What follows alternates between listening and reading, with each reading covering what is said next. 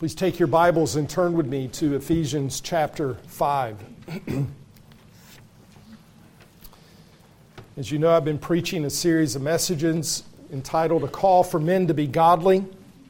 It's been an exhortation for men to be spiritually mature, to be growing, to be zealous for the things of God by being sexually pure men, spiritually industrious men, sober and sober-minded men, Spirit-filled men, loving men, and in recent weeks I've been calling us as men to be loving husbands.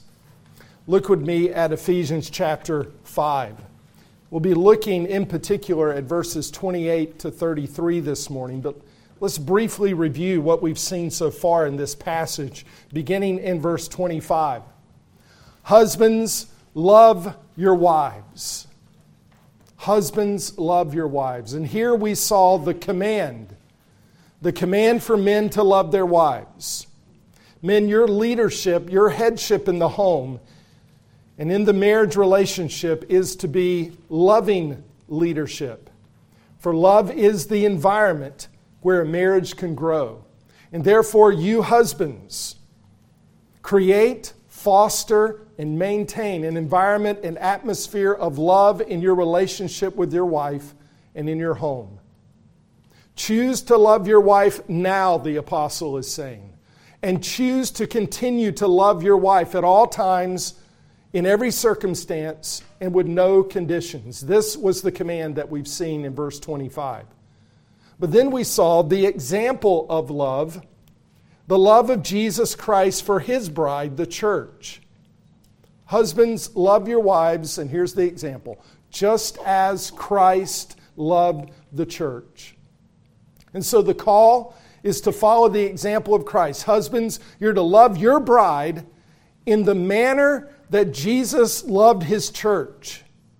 Your love for her is to be in the manner and in the likeness of the degree that Christ loved and loves His bride, the church.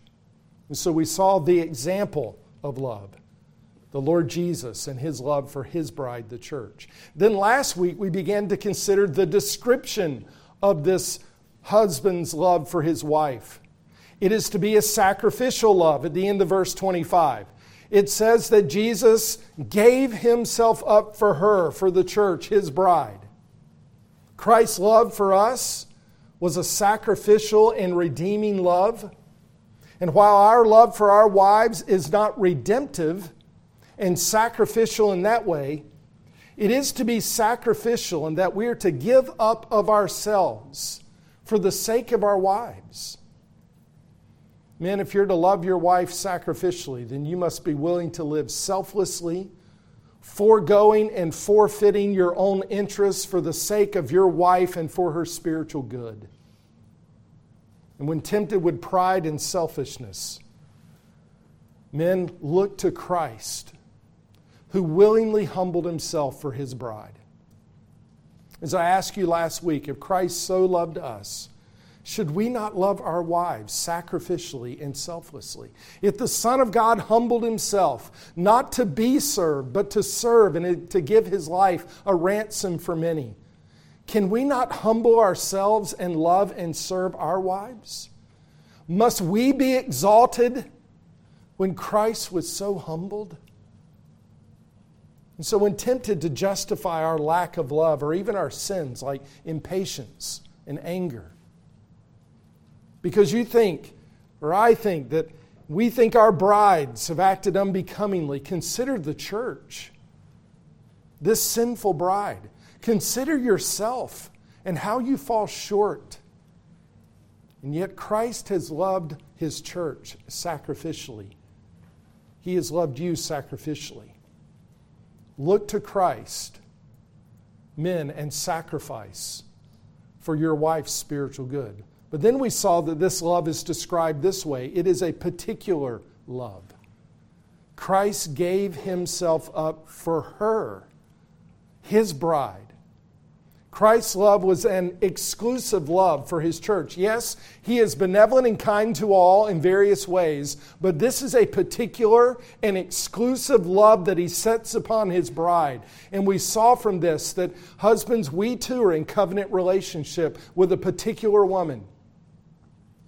She's your wife, and your love for her is to be a particular, unique, and exclusive love. So don't violate that love and that marriage covenant through adultery. Be devoted to her and love her alone. Fix your eyes on your bride and fix your love on your bride. And then we saw that this love is to be a sanctifying love in verses 26 and 27. He sets His love on this bride, it says, so that He might sanctify her, having cleansed her by the washing of water with the Word, that He might present to Himself the church in all her glory, having no spot or wrinkle or any such thing, but that she would be made holy and blameless. And we saw how this is really a comprehensive statement of Christ's love for His bride in such a way that He sets her apart unto Himself, He sanctifies her, and He is working in His bride so that one day in glorification, on the final day, she'll have no spot or wrinkle. It's a comprehensive statement of Christ sanctifying His bride. He makes His bride holy. And in like manner, husbands, your love for your wives is to be a sanctifying love. You're to be used as an instrument of God for her practical holiness. And even as Christ's love for us is sanctifying, so your love for your wife is to be for her spiritual sanctification and holiness. It is to be a sanctifying love. Now this morning, consider this description of your love for your wife. It is to be also a nurturing love. A nurturing love. Look at verse 28. So husbands ought also to love their own wives as their own bodies. He who loves his own wife loves himself. For no one ever hated his own flesh, but, here's the word, nourishes and cherishes it, just as Christ also does the church, because we are members of His body.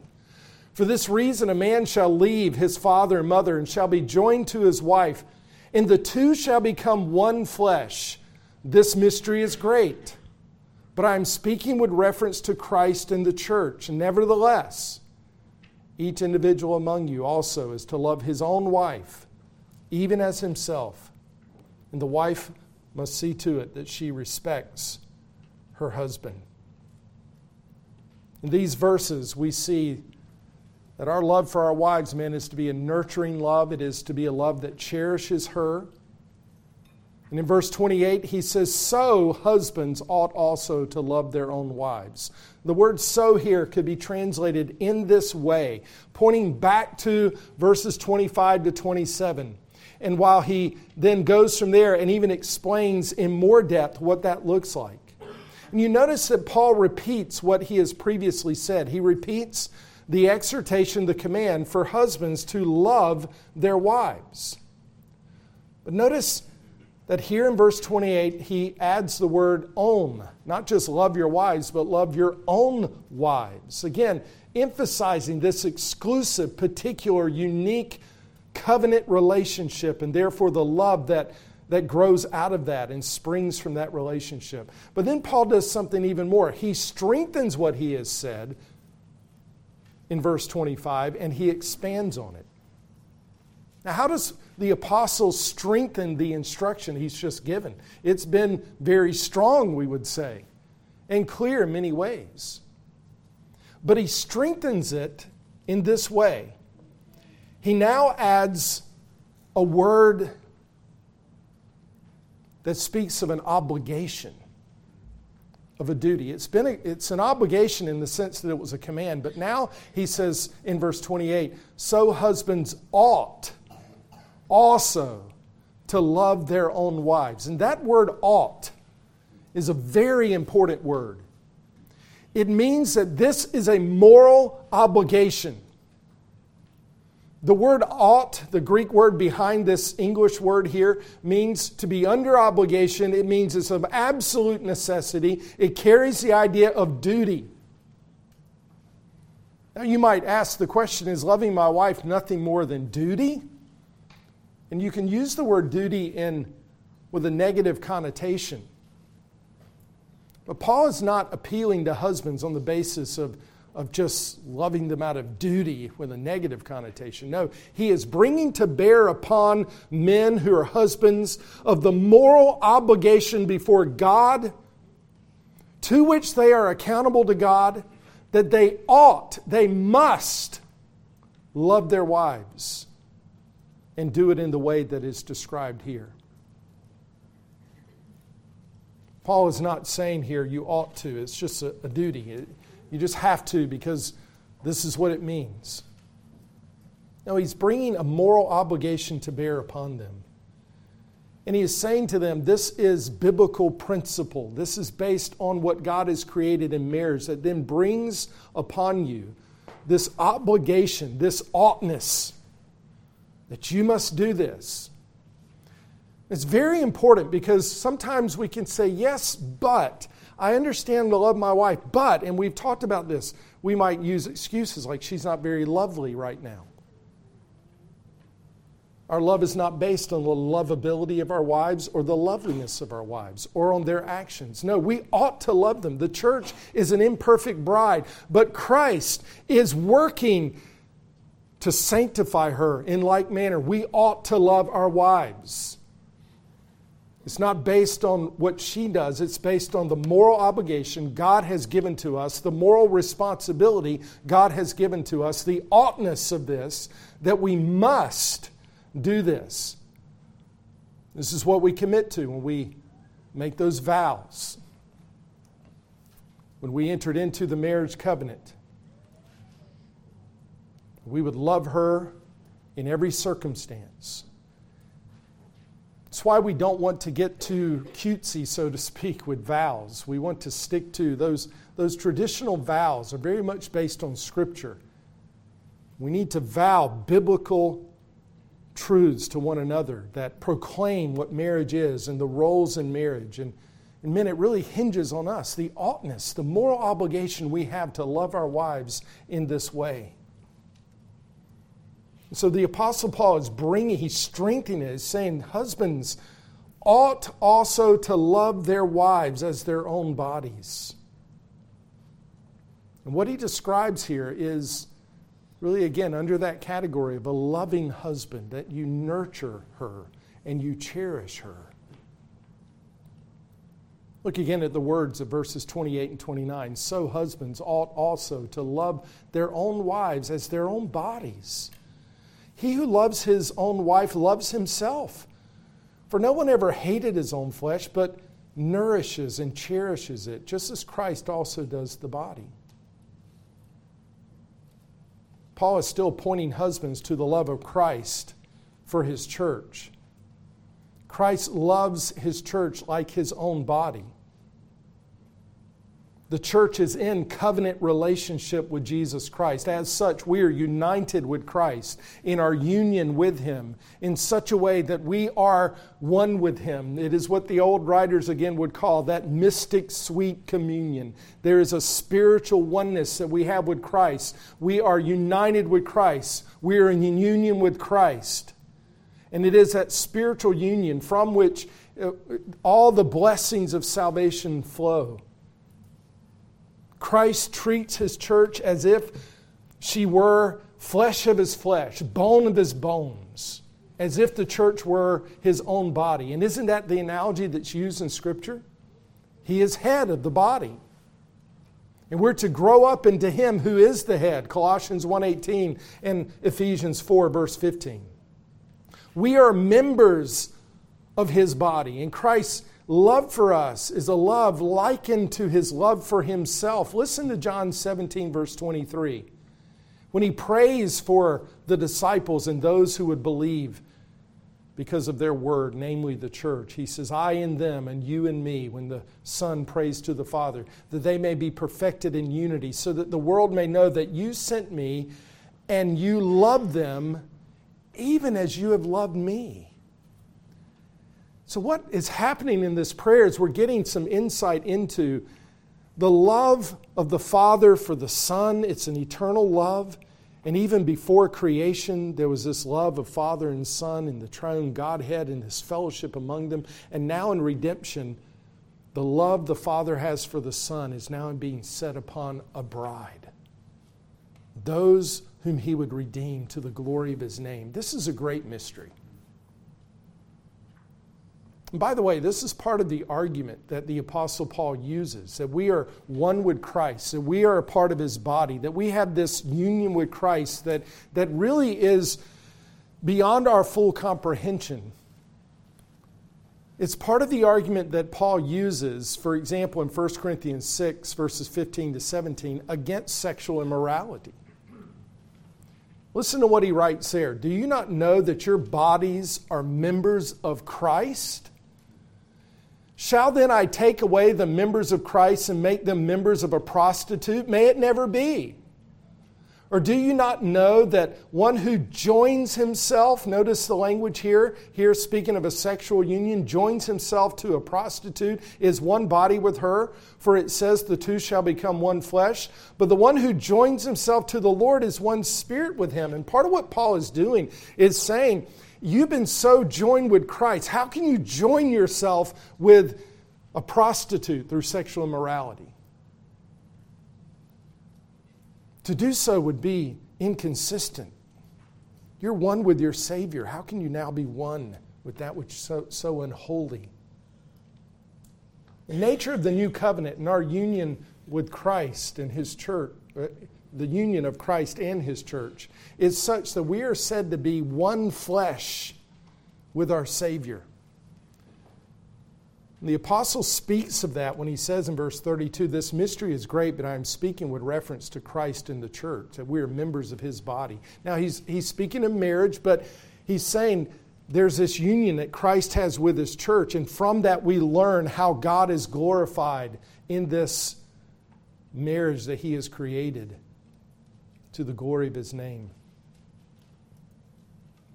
For a husband to love his wife as Christ loves the church, he must, in like manner, nurture and care for her as he would care for his own body. For Christ cares for us as if we were His own body.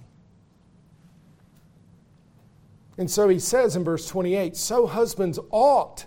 You have this moral obligation. This is why God has created marriage and your role in marriage, that you would love your own wives as their own bodies, he says. He who loves his own wife loves himself. Now, this commandment and obligation is similar to other commands in Scripture. To love your wife as your own body, to love your wife as yourself, is similar to commands like this. Luke 6:31, treat others in the same way you want to be treated. It's a similar principle. How would you want to be treated by someone else? Then treat them in like manner. And so it's similar in this sense. You're in this one flesh relationship, this covenant of marriage with your wife. Treat her as if she were your own body. How would you want to be treated by your wife? Men, do you want her to be unkind and unloving? Do you want her to be unforgiving? Do you want her to get angry with you or to be unfaithful to you? Do you want her to withhold affection when you're offended, when she's offended by something you've done, or to give you the cold shoulder? Of course not. Then how do you want to be treated? And don't you want to be treated by your wife with a sacrificial love, a particular exclusive love, a sanctifying love, a nourishing, cherishing, and caring love? Well, then treat your wives in like manner. The second great commandment is love your neighbor as yourself. But there's something different about this command. It's not just treat others the way you want to be treated and love your neighbor as yourself, but this is different. For in the marriage relationship, you're in this unique covenant, this one flesh relationship. Yes, you're to treat others the way you want them to treat you. You're to love your neighbor as yourself. But in the marriage relationship, you have this unique one flesh relationship. Husbands, you're to love your wives as your own bodies. This is something that's not said of any other relationship. And Paul will quote Genesis 2:24 later in the passage in verse 31. He's assuming knowledge of that passage. Listen to what it says in Genesis 2, beginning in verse 21. So the Lord God caused a deep sleep to fall upon the man, and he slept. Then he took one of his ribs and closed up the flesh at that place. And the Lord God fashioned into a woman the rib which had been taken from the man and brought her to the man. The man said, "This is now bone of my bones and flesh of my flesh. She shall be called woman." Isha is the Hebrew word. Because she was taken out of man. Man is Ish. For this reason a man shall leave his father and his mother and be joined to his wife, and they shall become one flesh. He just quotes that verse, Genesis 2:24, assuming the knowledge of the context that when God created, as we say, our first parents, Adam and Eve, He created Adam. It wasn't good for him to be alone. He caused him to fall into a deep sleep, and he literally took a rib from Adam, and he fashioned, God in his creative work, a woman. Again, the Hebrew word for man here is Ish, and woman is Isha. She came from you. Eve was created from a rib from Adam. She was taken out of Adam. Woman was taken out of man, and in this sense, she was one flesh with him. Now, men, your wives may not have been taken out of you, but your marriage relationship is so unique that it is, in likeness of that first union, considered a one flesh relationship. Your wives, husbands, are bone of your bones, flesh of your flesh, by way of this unique covenant relationship called marriage that God has created for His glory. And so Paul is taking all of that and he's saying, husbands, love your wives as your own body.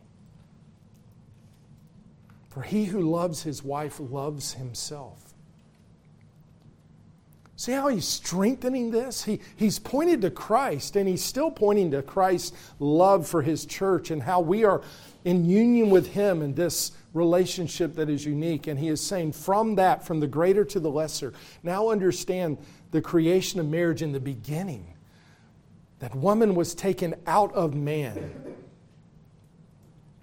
And now marriage is that kind of relationship, that it is a one flesh relationship, not just a reference to the sexual union, but the oneness of that relationship. And from that, he says, you're to love her as your own bodies. Now, I need to pause here to address one way that this passage, along with other passages, are sometimes twisted and misunderstood. In Titus 1:9, in the qualification of pastors, it says this of them, holding fast the faithful word, which is in accordance with the teachings, so that he will be able both to exhort in sound doctrine and to refute those who contradict. And so I need to just pause and just briefly, I think it would be important to refute kind of a common interpretation of passages like this and the other ones I've read, love your neighbor as yourself. There's been much twisting of this passage in Ephesians and twisting of the second commandment to love your neighbors as yourself. And here's the false teaching. It says this, basically, we can't love God or others or our wives without loving ourselves first. And then they quote the scriptures, you shall love your neighbor as yourself. And they'll say things like this, the greatest problem is a failure to love yourself. And you need to love yourself so that then you can love your neighbor as yourself and you can love your wife as you love your own body. And so those who teach such things actually teach there is an implied commandment in various passages, or an implied understanding that we are to love ourselves, and therefore we must first love ourselves, and only then can we love God and love others. But this teaching really comes from the modern self-esteem movement, and the teaching that not only pervades the culture, but pervades even churches.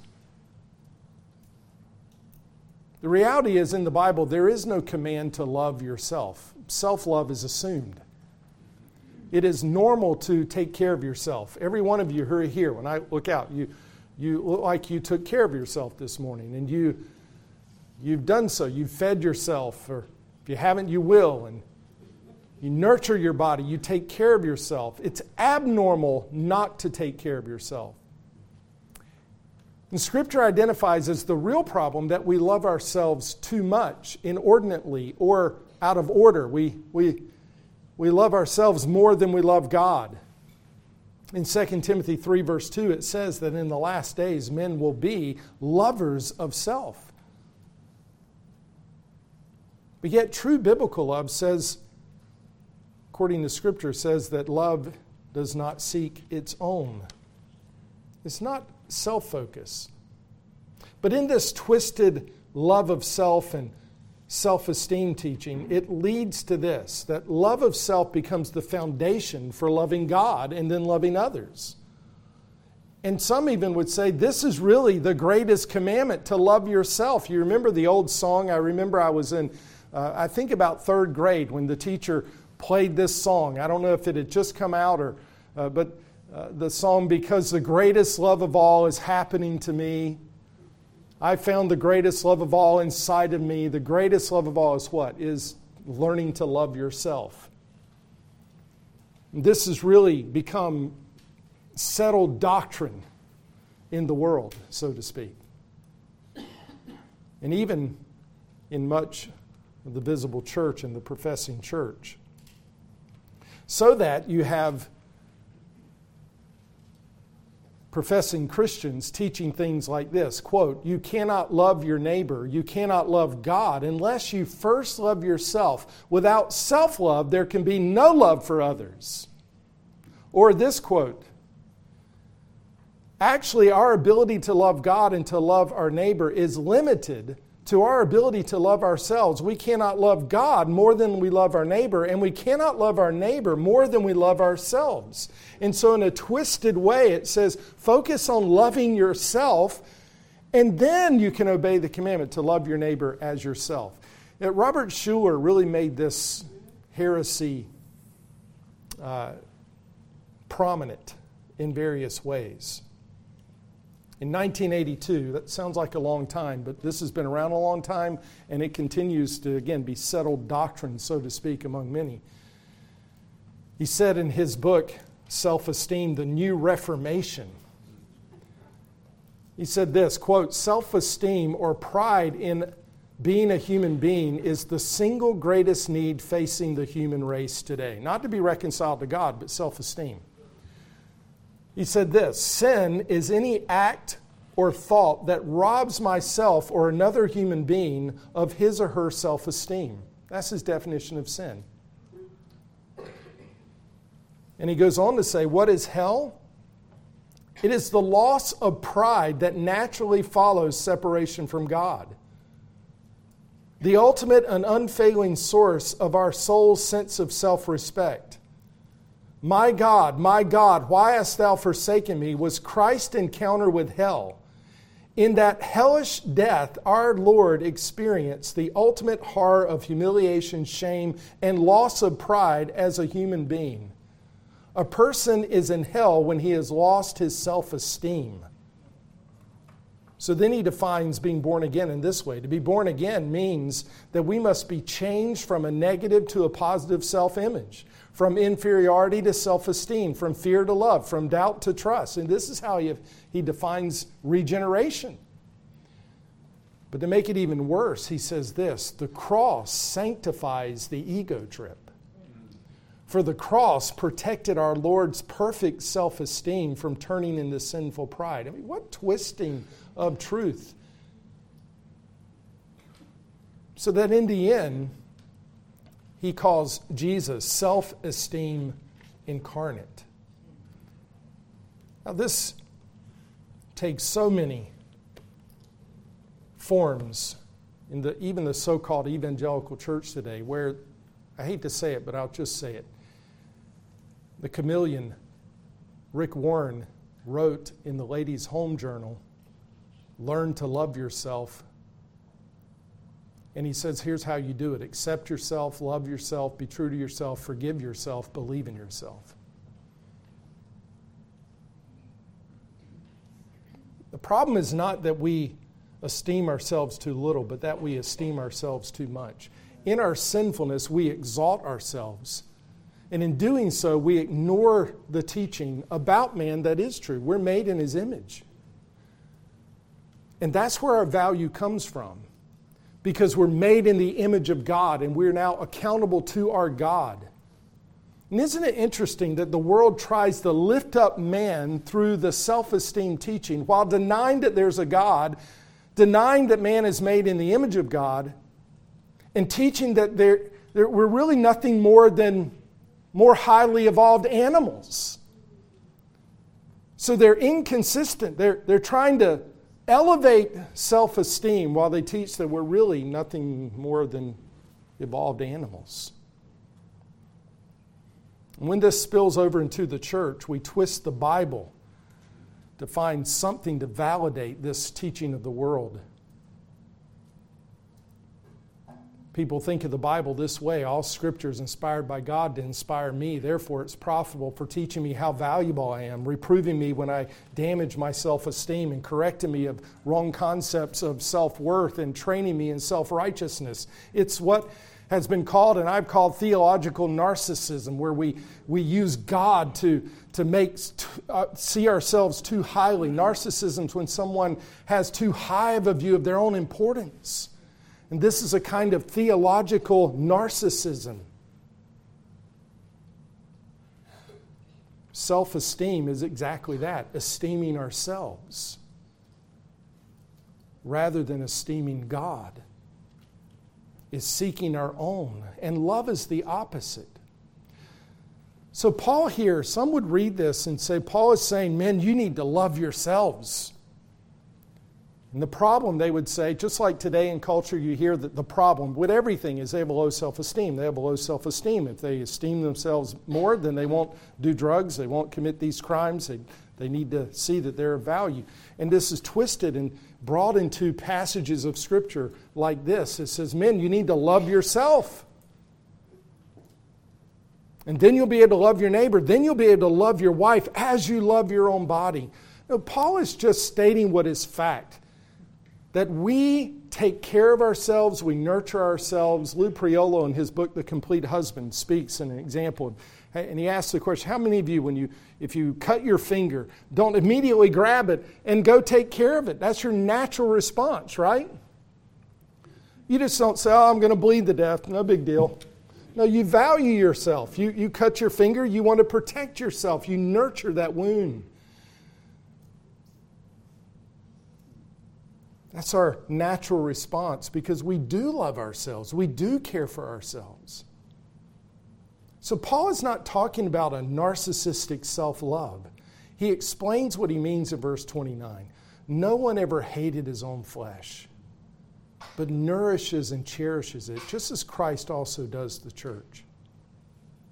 So Paul's defining this kind of love for oneself in these terms. You nourish and you cherish your own flesh. And Paul is simply stating that we naturally take care of ourselves. Self-love is not commanded, it's assumed. On the one hand, it's normal to take care of yourself. There's a universal desire to care for oneself.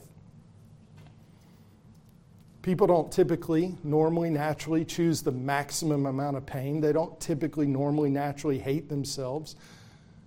They nourish themselves. They feed themselves. They cherish themselves. Someone might say, well, what about suicide? How many times have you actually heard someone say that in the end they think this would be best for me if I ended my life? In a twisted way, they're thinking, because they're not thinking rightly, that this would be best for me if I ended my life. Suicide is actually people thinking wrongly about themselves. They convince themselves that this is the best thing for themselves. So Paul says, no one ever hated his own flesh, but nourishes and cherishes it. It's good and holy to feed yourself, to protect yourself, to take care of yourself. And in like manner, men, you should take care of your wife. And so love her. Notice the two words, nourishes and cherishes. The word nourish here means, it's used of literally feeding the body. But it's also used of rearing children. This is the word that's used of bringing up your children in Ephesians 6:4. You rear them, you bring them up, you care for them, you nourish your children. And then the word for cherish is the idea of tenderly caring for. By the way, the word here translated nourish in the Septuagint, the Greek translation of the Old Testament, it's used in Psalm 23, verse 2, when it says that He leads, that's the word, leads me beside quiet waters. The picture is that God is nourishing and providing for His sheep. So the idea is that the husband here is comprehensively, caringly, compassionately nurturing, leading, and loving his wife. And he's doing so by cherishing her, by tenderly, kindly, gently caring for her. She's not your maid. She's not your personal chef. She's your wife, that one flesh companion in this covenant of marriage. And this means that you care for her greatly. It means you protect her. If someone messes with your wife, what do you want to do? When there's a bump in tonight, how many of you men pull the cover over your head and say, honey, go see what it is? And we'll talk about this when we talk about strong men, but loving and strong men, they go together. Say, my wife is to be protected and nourished and cared for. And when there's something that makes a noise downstairs or another room, a man who is following Christ says, he pulls off the blankets and he goes. Not only his wife, but his children. And so he protects his wife. He cares for her. This is love. This is what Christ does for His church. That's why it says, by the way, in 1 Corinthians 3:16, do you not know that you're the temple of God, I'm talking about the church, and that the Spirit of God dwells in you? If any man destroys the temple of God, God will destroy him. For the temple of God is holy, and that is what you are. In other words, if you mess around with His bride, there's a holy, righteous jealousy for her. And it's godly for men to have that kind of protection and care for their wives in like manner as Christ does His bride, the church. Now, it needs to be a righteous indignation when someone harms your bride or speaks ill against your bride, used in such a way to protect her and care for her. But that is a normal and a good, holy response. Because you want to nourish and cherish and protect your holy bride by covenant. John MacArthur put it this way: the husband who loves his wife as Christ loves the church will no more do anything to harm her than he would do to harm his own flesh. His desire is to nourish and cherish her just as he nourishes and cherishes his own body, because that is how Christ also does the church. When she needs strength, He gives her strength. When she needs encouragement, He gives her that. And so with every other thing she needs. The blessed marriage is the marriage in which the husband loves his wife with unlimited caring. She is a God-given treasure to be loved, cared for, nourished, and cherished. And that is how you're to view your wives. And even when there's a need to correct your wife, you do it even as Christ does for us, for our spiritual good.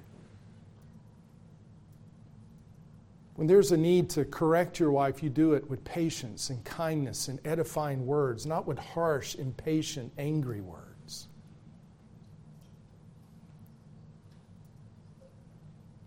We're to do it just as Christ, verse 29, also does the church. He nourishes and cherishes His bride, the church. Verse 30, for we are members of His body. And by weaving Christ and His church with the husband and his relationship to his wife, it causes us to ask these kinds of questions. Has Christ not nurtured and cared for you? Has He not loved you as His own body? Has He not sacrificed for your eternal good? Husbands, likewise do the same. Cherish your wife, nurture her, love her. For this is how you are to be loving husbands. Verse 31, for this reason a man shall leave his father and his mother and be joined to his wife, and the two shall become one flesh. This mystery is great, but I am speaking with reference to Christ and the church. Now, Paul is not saying here that Genesis 2:24, that he's quoting in verse 30, is not really a reference to marriage, but only to Christ and His church. No, he's saying marriage was created for God's glory. It's created to be a picture of Christ and His church. Our relationship is likened to that of that one flesh relationship we have in covenant union with Christ, our head. And this is a great mystery, he says. Genesis 2:24 that he quotes here refers to marriage, but it also prefigures, marriage prefigures, pictures, and illustrates Christ's relationship to His church. And just revel in that just a moment. It's not my main purpose this morning, but Christ and His church are forever bound by covenant, the new covenant in His blood. The church in Christ, Christ and His church, the two inextricably bound. And Christ and His church will be inextricably bound for all eternity in the eternal state. While marriage does not extend to eternity but ends with death, the covenant relationship of Christ and His church will have no end throughout all eternity.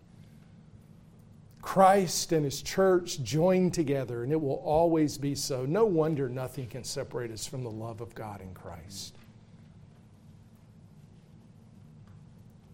But here again, weaving them together, the Apostle Paul is speaking in light of marriage. For this reason, a man shall leave father and mother. You leave that nurturing household environment in which you've been brought up, and now you're joined to your wife, you're united with your wife. The two become one flesh, a reference to the sexual union, but much more than that. This unity, this one flesh relationship of marriage. And so, men, we're to live in light of that. She's flesh of your flesh. She's bone of your bone. Taken out of Adam was Eve, and now marriage is a picture of that. As John Gill said, and shall cleave unto his wife with a cordial affection, taking care of her, nourishing and cherishing her, providing all things comfortable for her, continuing to live with her, and not depart from her as long as they live. The phrase is expressive of the near union of marriage between man and wife. They are, as it were, glued together and made but one. The union between them is so close as if they were but one person, one soul, one body, in which is to be observed against polygamy, unlawful divorces, all uncleanness, fornication, adultery. Only one man and one woman join in the lawful wedlock, having a right of copulation with each other in order to produce a legitimate offspring. What a glorious relationship God has created. Men, do you nurture your wife as if she were your own flesh? For that is what she is in the covenant of marriage. And we fall short. We're sinners. We are not Christ in the sense that we are not perfect. But that's what we're called to, and this is what we ought to do. This is what God has called us to. And so as I've said in this series of messages, this is a call, an exhortation. Men, be done with lesser things. And humble yourself and plead with God to so form you to the image of Christ that you would so nurture your wife and love her and provide that environment of love in that relationship that she would flourish spiritually. That she would grow to be, even as the church, a holy bride. Let's intercede for that. And let's pray for that. Let's bow our heads together in prayer.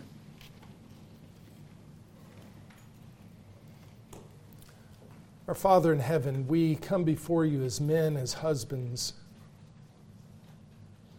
and we are very aware of how we fall short, how we have acted sinfully, selfishly, how we have, Lord, placed the care of ourselves above all else, and Lord, even at times exalted ourselves above you, practically speaking. Father, I pray that we would do nothing from selfishness or empty conceit, but with humility of mind, Lord, even as we apply this to marriage, consider our wives more important than ourselves. That we would not merely look out for our own personal interests, but also for the interest of our wives. Father, I pray that our wives would know that we cherish them and we love them, that we desire to nurture them. And Lord, I pray that we as men, called to be strong protectors of the faith, protectors of our families, leaders in our homes, not weak, not cowardly, but Lord, at the same time, tender and caring and nurturing. Father, I pray that we would love our wives in this way and so reflect that wonderful love of our Savior for us and for His church. Father, I pray that we as men might humble ourselves before you. We would be those who even today, Lord, if we need to confess sin before you and to our wives, would confess our sin, our pride, our selfishness, our harshness, our sinful anger, our using our words to tear down rather than to build up. Father, I pray, humble us as men and help us to look to Christ, who humbled himself for us and who nourishes and cherishes us, who sanctifies us, who has set his love upon us. Father, may we love in like manner for the spiritual good of our wives, and Father, also for the testimony and witness that it is of your great love for your church, that it might point our children to Christ, that it might point our neighbors to Christ, that it might point the world to the Savior who so laid down his life for sinners. And it's in his name we pray. Amen.